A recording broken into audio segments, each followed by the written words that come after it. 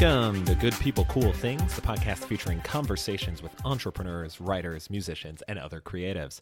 I'm your host, Joey Held, and today's guest is Deb Eckerling, founder of the Write On Support Group, a community that supports writers across the globe, and the author of the recently released Your Goal Guide, a roadmap for setting, planning, and achieving your goals. Deb and I talk about why communities and websites for writers are so important, tips for writing online and in print, setting goals, and how she knocked out a book in just 3 months. We also dive into some great crockpot recipes because we all have a little master chef in us. Let's dive on in. How did you get into writing? Do you remember the first piece you ever wrote? I've been writing since I was a kid. And I think I put this on my resume like years ago before I had any experience, that I would say as soon as I learned to write, I love to write. And I'm pretty sure my first story that I ever wrote had to do with ice cream because it's like the best food ever. But it's one of those memories that I just don't know how real it is. It sounds real. But yeah, I've always had a fondness for writing. And then in high school, when I really got into writing, I was allowed to take double writing classes instead of like extra science. So that was just absolutely thrilling. And it's always been, the big difference is when I was a teenager, I did a lot of creative writing.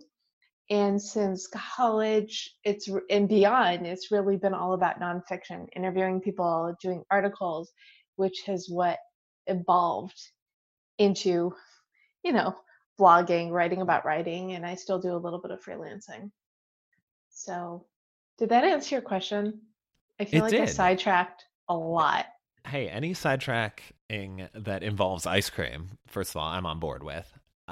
Secondly, I do need to ask, do you remember what flavor it would have been? Or if not, what is your go-to ice cream flavor? Well, when I was a kid, it was gold medal ribbon from Ooh, 31 flavors. yes, yes. And now it would have to be chocolate chip cookie dough. Excellent. Both acceptable choices. Thank you. Phew. I I was found worried. I found this is not ice cream, but I found it's I don't know if you've ever tried Leah's cookie dough, but they have a chocolate chip cookie dough that you are supposed to keep refrigerated, so it's almost like having like a little bite of chocolate chip cookie dough ice cream. But it's very good and would recommend. And where might I find this alleged Leah's cookie dough? I'm actually writing this down. Excellent, excellent. I have purchased it at Whole Foods, but I know I just saw it somewhere else. I want to say at an HEB out here in Austin. So, you being in California, I would say Ralph's probably has it. I will check it out. And I do have a Whole Foods that's not too far away from me. So Excellent. Well, you very can good for sure find information. it there. Yes, yes. That's what we're here for, is the snacks. Well, and so the first book I self-published was Purple Pencil Adventures, Writing Prompts for Kids of All Ages. Because, oh, if you like tangents, you'll love this one. So I've been leading writers groups for years, and several years ago, someone said, "You're great with goal setting and helping motivate people. Will you coach my daughter? Because she's not getting enough creative writing at school." So this was like 5, 6, 7 years ago when it was like, okay, I'm going to do something new. I'm going to start a blog to go with it. So I started a blog called Purple Pencil Adventures because I have the purple pencil as my logo for Write On Online. And I was just putting up a different writing prompt every week. But the example I use is, these are fun writing prompts that are designed to get kids excited about writing, and adults can use them too if they want to, exercise those muscles. And it's for ice cream month in July. Write about ice cream, but be sure to do a taste test. Ooh, that's a delicious tangent. Mm-hmm. So what I did was, after I'd been coaching for several years and helping people write books, I said, you know what? I really need one. So I took my blog post and expanded, and that became my first self-published foray, as it were. That's fantastic. And now I'm just going to be craving ice cream throughout this whole thing. So we'll try and limit any drooling or any kind of ice cream tangents there. And through a little online creeping, I know you've always been very into goal setting and helping people accomplish their goals and setting them, and having that sort of process to reach whatever it is you're trying to achieve. And via my little online creeping, I saw that you were in Schaumburg, Illinois, when you kind of first got the idea for Right On. It sounds like, which, as someone who grew up in Skokie, Illinois, I always love seeing fellow suburb of Chicago stories out there. The world is very small. Absolutely. And my first freelance writing was for Insider Magazine, which was based in Skokie. Oh, it truly is a small world. Ridiculous, right? That's fantastic. That's fantastic. So take us back to that fateful day, back in Schaumburg, when you got this inspiration. Well, it's sort of like inspiration found me. I was doing events for Barnes & Noble in Schaumburg, and whenever I needed to fill my calendar, I would just hang out in the cafe, because you never know who you would meet, who would have an interesting story, could lead a workshop, a class. So of course, I got to know my regulars. And one day, one of my regulars came over to me and said, "Hey, Deb, would you start a writer support group?" And I said, "If you think people will come, I'm happy to give it a try." And for me, support group meant goal setting and productivity. So we tried it out. We had maybe a dozen people for the first meeting. And it was all about, okay, what are you working on? What did you accomplish? What do you want to get done for the next meeting? And it was a hit.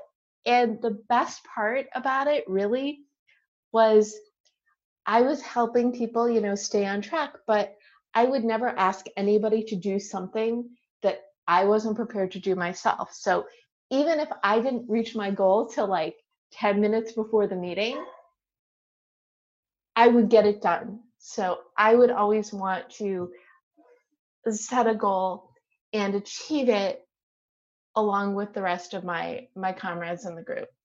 And this ties back to Skokie. My goal, you'll love this. My goal was I've been out of journalism school for not that long, but long enough to, want to be writing. So I would write a spec column, slice of life sorts of article for each meeting. That was my goal. And I had been working, and this really motivated me to keep writing, to have something done. I don't know if we were doing it monthly or every other week at that point, but I had, a little, what's the word? I started writing and storing up stories. So when must have been leading the group, maybe 6 months, maybe a little bit longer, and I was at an event, and this person from Insider Magazine was selling subscriptions, and I said, "That's all well and good, but are you looking for writers? Well, do you have any clips?" Well, I had articles because I had been writing them for my goal setting group through Barnes & Noble. And they actually, not only did they hire me on as a freelancer, they published one of my stories that I had written on spec. So it was, not only was I motivating other people to set and reach goals, I was motivating myself. And that's really where you see things work, is when it works for you, right? Yeah, I think that's super helpful with really any kind of goal you have, whether it's to write more or to help other people like that, is kind of the old walk in the walk, right? Where if you're just spewing out stuff, people, I mean, they might listen, but they're probably going to be a little more skeptical. But if you can point to things of like, "Hey, I did this and look at the results," like that's super cool. It really is. And this is a philosophy that I've just been ingrained in me. And it was a strictly writer support group. we can do my journey in like the shortest way possible. So several years later, I moved to California. A couple years after that, I started up the group again. It was in Barnes and Noble in Santa Monica, which unfortunately no longer exists, but we ran there for several years. And then around 2007, 2008, when people started going online, that's when I created the blog for Write On Online and did more of the online motivation. And for a while, it was an online group, still always focused on goal setting and productivity. And then I think it was around 2012, I started the live version again. But at that point, I expanded it to embrace, so it was writers, creatives, and entrepreneurs, because if you're one, you're probably the other two as well. Everybody needs writing, especially in this digital era, whether they're promoting their business or showcasing their expertise. I love it. Look at us both speaking to writers, creatives, and entrepreneurs. It's like minds from the Midwest, living other places.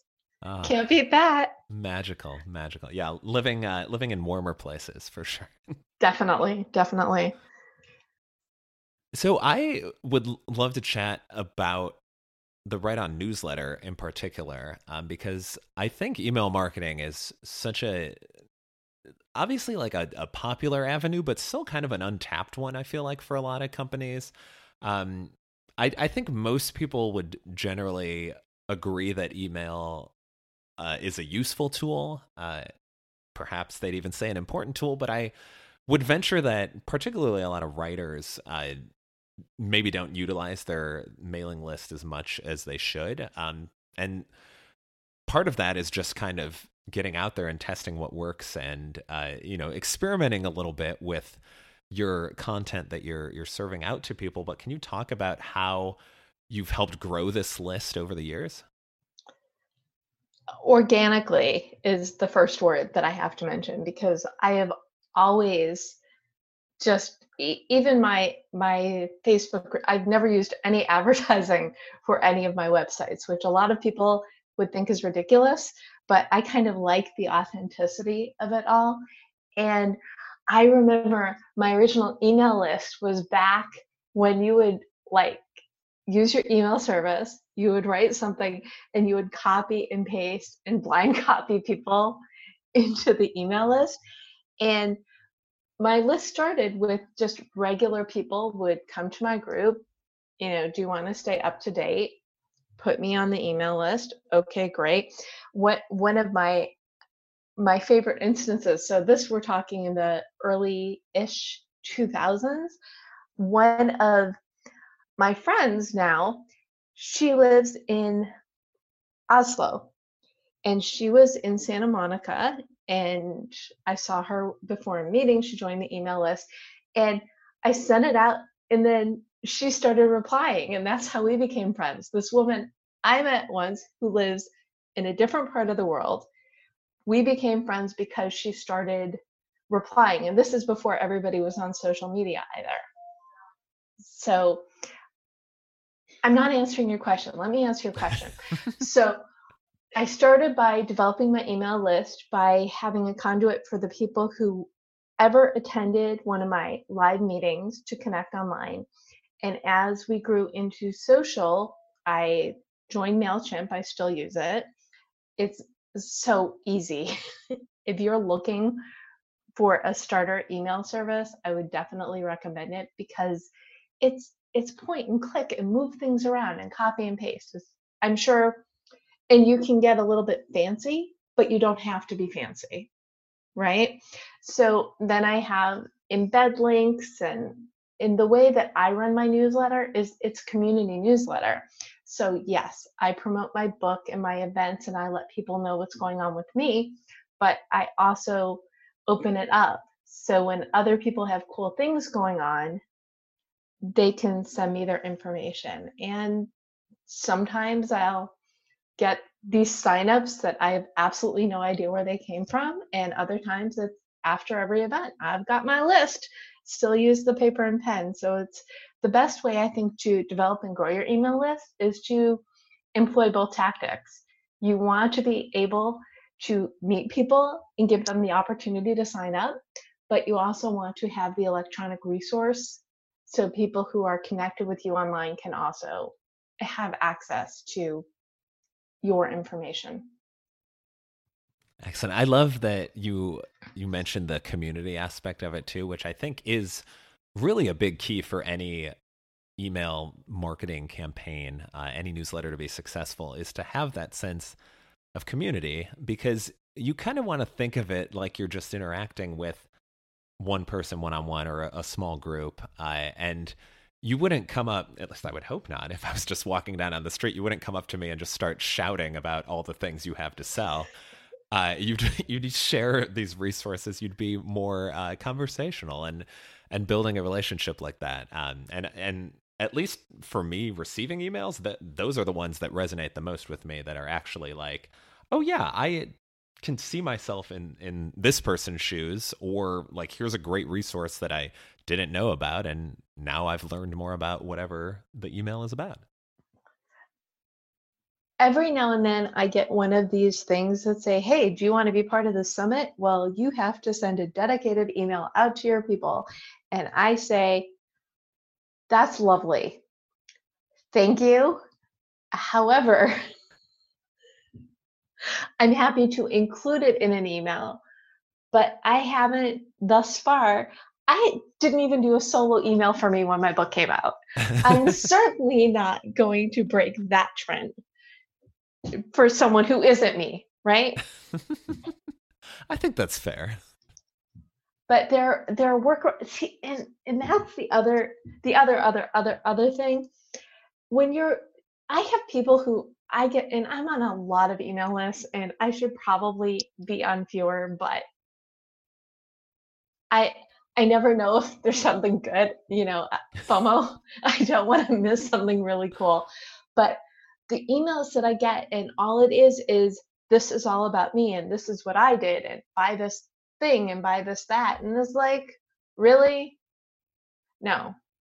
You've made absolutely no attempt to connect with me on a personal level, and your email is all about you. It's anything you're doing shouldn't be about you. It should be how you are helping others. And I think that's the secret to social. Forget newsletters. Social media, the first word is social. And social is not sell. It could include selling, but it's not about how the person who's sending the information will benefit. It's how the receiver can utilize resources. Yes, I love that. Look at that, breaking down words to have helpful advice. I try. And I think that segues pretty nicely into your book, which came out earlier this year. So congratulations on your most recent foray into book writing, your goal guide, a roadmap for setting, planning, and achieving your goals. What's the writing process like, from moving from like a newsletter or a blog to a full-fledged book? Well, first of all, thank you. And I love my book so much. I just have to add that in. And we were talking about before about how when you do things for you and you do the things you teach others, it works out better, right? So your goal guide has my goal setting process called the DEB method, which is determine your mission, explore your options, brainstorm your path. And so I basically created the DEB method using the DEB method. And that's also kind of how I wrote my book. I originally was going to self-publish, and I wrote out a nice workbook type book. And it would have been my third self-published book. I'm telling this story completely backwards. I apologize, but no, I like fine, it. Right? It's very Memento-esque. I like it. You're welcome. So about 2 years ago, my primary client was going away, and I had to look at what I was doing, and I decided it was an omen to fully embrace my goal setting gene and rebrand myself. So rebranded as the DEB method, using the DEB method. And part of that was writing a book, which had my system for figuring out what you want and how to get it, the Deb method. So I was all set to do this. And I met an agent. Actually, it was an agent I had heard speak like 8 years before at a different workshop. But someone in my live group met him at an event, told him about my group. We had a phone call. We realized we knew each other. Before I knew it, he said, "So where's your book proposal?" And I told him I was planning to self-publish. And he said, "Why don't you write a book proposal and see if I can sell it?" And so I did. The process was really quick. We spoke in May, mid-May. He had a book proposal. He had one tweak, and he sent it out twice, once in the summer, once in the fall. And in the fall, Mango Publishing, my publisher, expressed interest. And we went back and forth, a couple versions of my book proposal later. They said, okay, green light. And that was last April. I had the contract, and in January, the book came out. So if you know publishing, that's pretty fast. That's pretty awesome. And what the process, I will answer your question, I promise, between the books that I had written previously and this one is I had the outline from the book proposal. And I suggest this to my clients and my community all the time, that even if you are planning to self-publish, the book proposal is really your BFF, because it gives you the guideline for the purpose of your book, the intent of your book. It encourages you to figure out your marketing plan and the different elements that are going to make up each chapter. And it was, I wrote my book in 3 months after we had the final book proposal. So it really gave me a great guideline. And it was so much fun because it was basically just pouring out all the stuff that was in my head onto the page, which is fun, which is a lot of what I talk about in your goal guide. It's mostly brainstorming and writing based exercises to help you figure out what you want and how to get it. Because I believe everybody should live their Goaltopia. Everybody should think about what they want and then make a plan to achieve it. And the book helps you figure that out.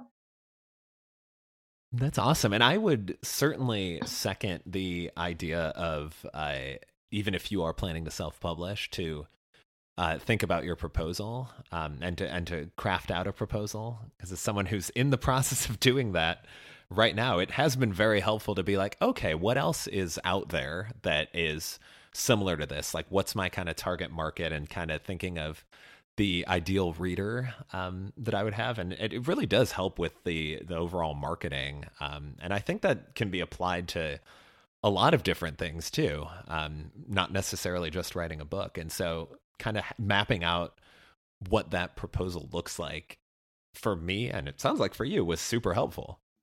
It really was. And it also helps you get excited about your project.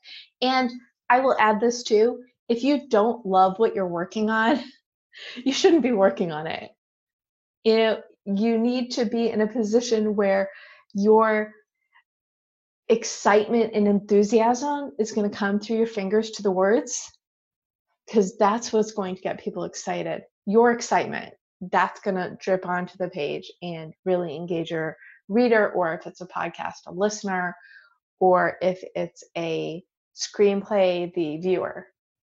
Yeah, I think that you can always tell in writing and obviously with podcasting. Fortunately, I have not spoken to anyone on this podcast that really hated what they do. Maybe they hated a previous thing they were doing, but yeah, you can always tell. Like, I've done interviews before with people where they're just like, yeah, this was kind of how my life is, and I'm like, more like, be excited about this. Like, this is a cool thing you're doing. So, love hearing the passion. Thank you. You've touched on this a bunch, but have there been any sort of marketing avenues that have surprised you that have worked well, or any kind of like, crazy things you've seen out of having your book live for a few months now? All I can tell you is, especially coming from someone who's used to writing about other people, being put in the position of answering the questions it's mind-blowing. It's awesome. It's amazing. But I would say that that's the one thing that's it's I like to talk. Anybody who knows me knows this. Anybody who speaks to me for 5 minutes knows this. Talking about yourself as opposed to promoting other people, which is normally my lane, are completely different efforts. But I would say, and I don't know, surprising. I think it's just cool. I think, and going back to my youth, which is when I started writing, it's also, I did competitive public speaking in high school and college. And I don't care how old you are, if you're not practicing speaking, start, because that's a skill that I've used more than ever in my life. And this is someone who's led workshops for years as well. But when it comes to talking about yourself, it's a completely different beast. So it's something you have a very quick learning curve on your comfort level. I like that and totally agree with speaking. I never did competitive public speaking, but I did take one class in college, and I totally agree. Like if I was not at all prepared for a speech, it showed. And so I certainly don't have to memorize things line for line, but it helps to practice for sure. And we live in an age where there are plenty of opportunities to practice. You can do videos, you can host a podcast, you can guest on other people's videos and podcasts. And it's fun. Just have fun. That's the key. Love what you're doing, have fun talking about it, and get people excited. Exactly. And you can even practice at home, even if there's, just do it in the mirror while you're getting ready for bed, or like there's so many opportunities for it. I'm thinking back now I'm just being nostalgic since you've been going back to your youth and writing about ice cream. But when I would, and maybe this was planting the seeds of getting into podcasting, but when I was a kid, I would mute like basketball and baseball games and just be the announcer. And like you certainly on baseball, you can get off into some terrific tangents just because there's so much downtime in between pitches. And even as like a weird, 9 or 10-year-old, I'd be like, all right, well, that was ball one, so it counts 1-0. And, a fan in the stands out there is really enjoying their Cracker Jack box. And just like, I mean, who does that? Kids don't do that. That's not a normal thing. But it was just a fun way to practice something that I was interested in, which was radio and TV, which eventually is what I went to college for. And I like to think podcasting being the spiritual successor to radio.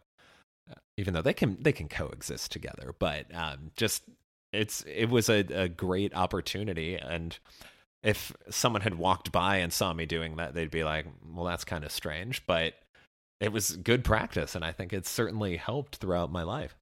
I think that's fantastic. And one of the main reasons that I love my book so much, that I'm so proud of my book, the purpose of my book is very simple. We go through life and change happens, whether it's by choice or by circumstance. You get to a point where you have to do something different. You need to figure out what life you want and set goals to achieve it. And my book is basically a simple roadmap to help people get in touch with the things they love, the things they want, set goals, and figure out how to achieve them, and go from a life of to a life of joy and beyond.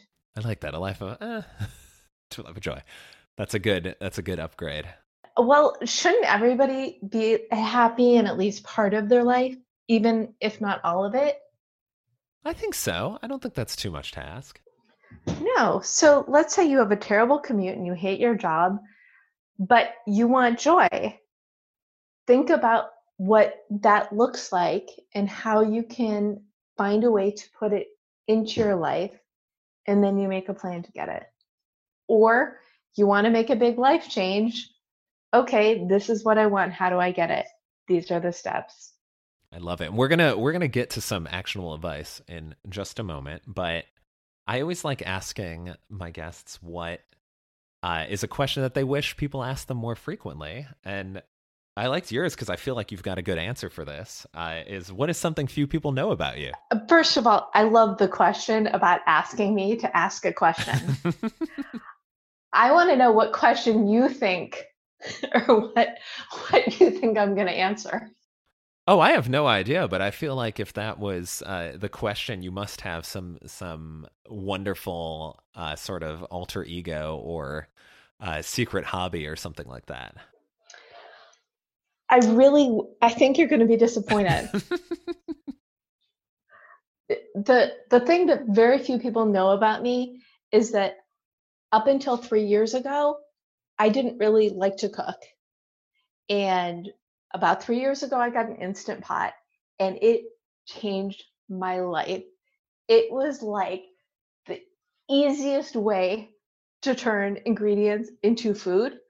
But there's like an extra bonus to it is it's really the best time management tool because are you familiar? With Instant Pots? Yes. Yes. Okay. So if you're not, it's like a fancy pressure cooker that can make a whole bunch of different things. And what I love about it is you can, set up your soup, set up your mac and cheese, set up your whatever. And while your food is cooking, you can go be productive doing something else for 5, 10, 15, 20 minutes. So not only do you have a delicious meal, you've worked towards your goals and it's win, win, win, win, win. That is fantastic. I am not disappointed by it. But I will ask what your favorite thing to cook is. I think I just said it. I love like soup. Okay, perfect. Anything from the soup. The easiest, of course, is the Costco chicken and chicken broth and vegetables, and you just throw everything in, water, of course, soup. And then you turn it on, it comes to pressure, cooks for like 12 minutes.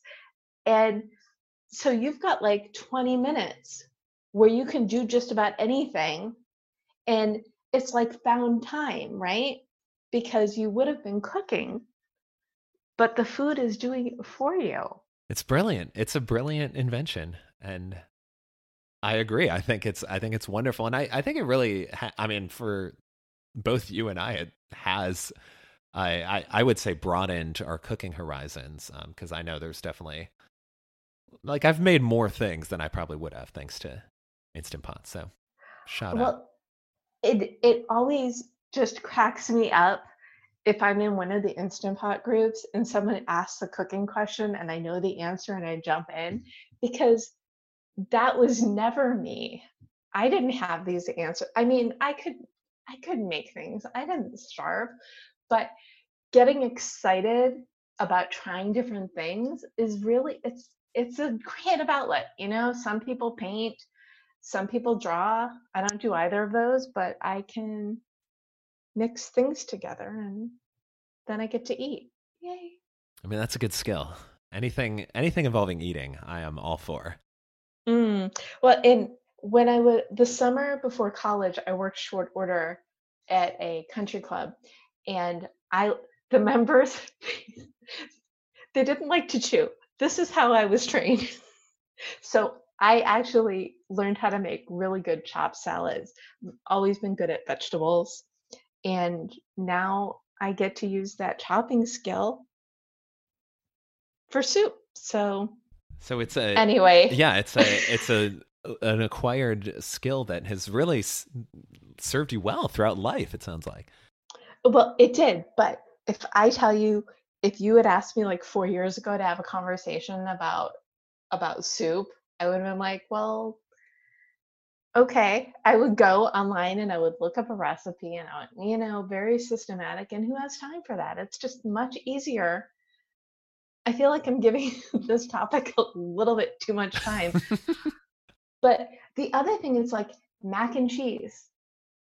Easy. Do you make mac and cheese in your Instant Pot? I've dabbled, but I probably don't do it as much as I should because I love mac and cheese. It's so good. Well, it is, but the way that you make it in the Instant Pot is even better because and I just made this yesterday, so it's top of mind. But 2 cups broth, 1 cup water, 2.5 cups of noodles, a little bit of butter, turn on the Instant Pot for 6 minutes. And then what I do is I've got pasta. Some becomes mac and cheese, some goes into other foods. So easy, fun, delicious, and it's mac and cheese. It's magical. It is. Magical, I guess. It's magical. Yes. And don't even get me started on how easy it is to peel hard-boiled eggs. Well, Easter's, well, I won't say that because I don't know when this will air, but Easter is somewhere in this year. Hard-boiled eggs are always fun and easy. And if you've ever suffered trying to peel them, and you can make them in the Instant Pot and they peel magically easy. Again, giving this topic way too much. What else do we want to talk about? Well, we can help people accomplish their goals and be more productive, which, again, all about the segues very nicely into the top 3, which I'd like to hear. What are the top 3 things that people can do? I would say right now, but let's say after this episode, after they finish listening to this episode, what are 3 things they can do to help them reach their goals and rethink them? Well, the first thing they should do to rethink their goals is to meditate. And meditate is different for everybody. Meditate might be playing a video game, it might be taking a walk, or it might just be thinking. And really close your eyes and think about the life you want. That's really the first step, because if you don't know what you want, you can't achieve it. That's the first thing they can do. The second thing is something I call directed journaling, which is basically journaling with focus. And this is how it works. You want to schedule at least 3 15-minute sessions with yourself, during which time you're just answering a simple question. What do I want? What does that look like? And you're just brain dumping. And what you want to do this at least 3 times. And the trick is, don't look at them until after you've done this exercise for multiple times. Because you brainstorm 3, 4, 5 times. When you look through your journal entries, you will see common patterns. What you really want and the things that excite you are going to jump off the page at you. And those are the things that you want to explore more. So visualize, do some directed journaling. Gosh, that's 2. Okay, the third thing is come up with a mission statement. Think about what you want, why you want it, but also how it can help others. Because any mission with an external goal is going to serve you better than something that serves yourself. And so you take what your life looks like, you're journaling to figure out, a little bit more concrete vision of it, and then a mission. And that mission, which you would then shorten to a motto, so that's 3.5 things, is what you want to look at and think about as you're working towards your goals. It's your compass, your eye on the prize. And that's going to help you be much more successful. I love it. Thank you. Well, Deb, you are officially off the hook. Thank you so much for coming on the podcast. Well, thank you so much for having me. This has been a quite unexpected, different than normal kind of conversation and completely enjoyable. So thank you for your interest and your time. Excellent. That's what I like to hear. Outside the norm, but still a good time. And if people want to find you, either you or the Deb Method or anything in between, where can they find you? Okay, well, they can go to thedebmethod.com to find out all about me, my coaching, my services, etc. I am the Deb Method pretty much everywhere. And you can find your goal guide, a roadmap for setting, planning, and achieving your goals at your favorite bookstore, online, or you can go to yourgoalguidebook.com. We'll take you right to the Amazon link. Fantastic. Everyone go check that out and let me know what goals you're achieving, because I always like hearing people kicking butt out there. And what is your goal? Well, I had mentioned earlier on that I'm in the midst of a book proposal. So my goal right now is to finish that and then to continue writing that book and getting it out into the world. Well, good for you. I have faith you can do it. Keep me posted. Thank you. And yes, will do. Will do. In the meantime, my goal right now is to tell you a terrible joke to end up this episode. So let's do it. You want to hear a joke about paper? Oh, so much. Yes, please. Never mind. It's terrible. Get after it today, people. Groan. That's what we're going for, is the groans.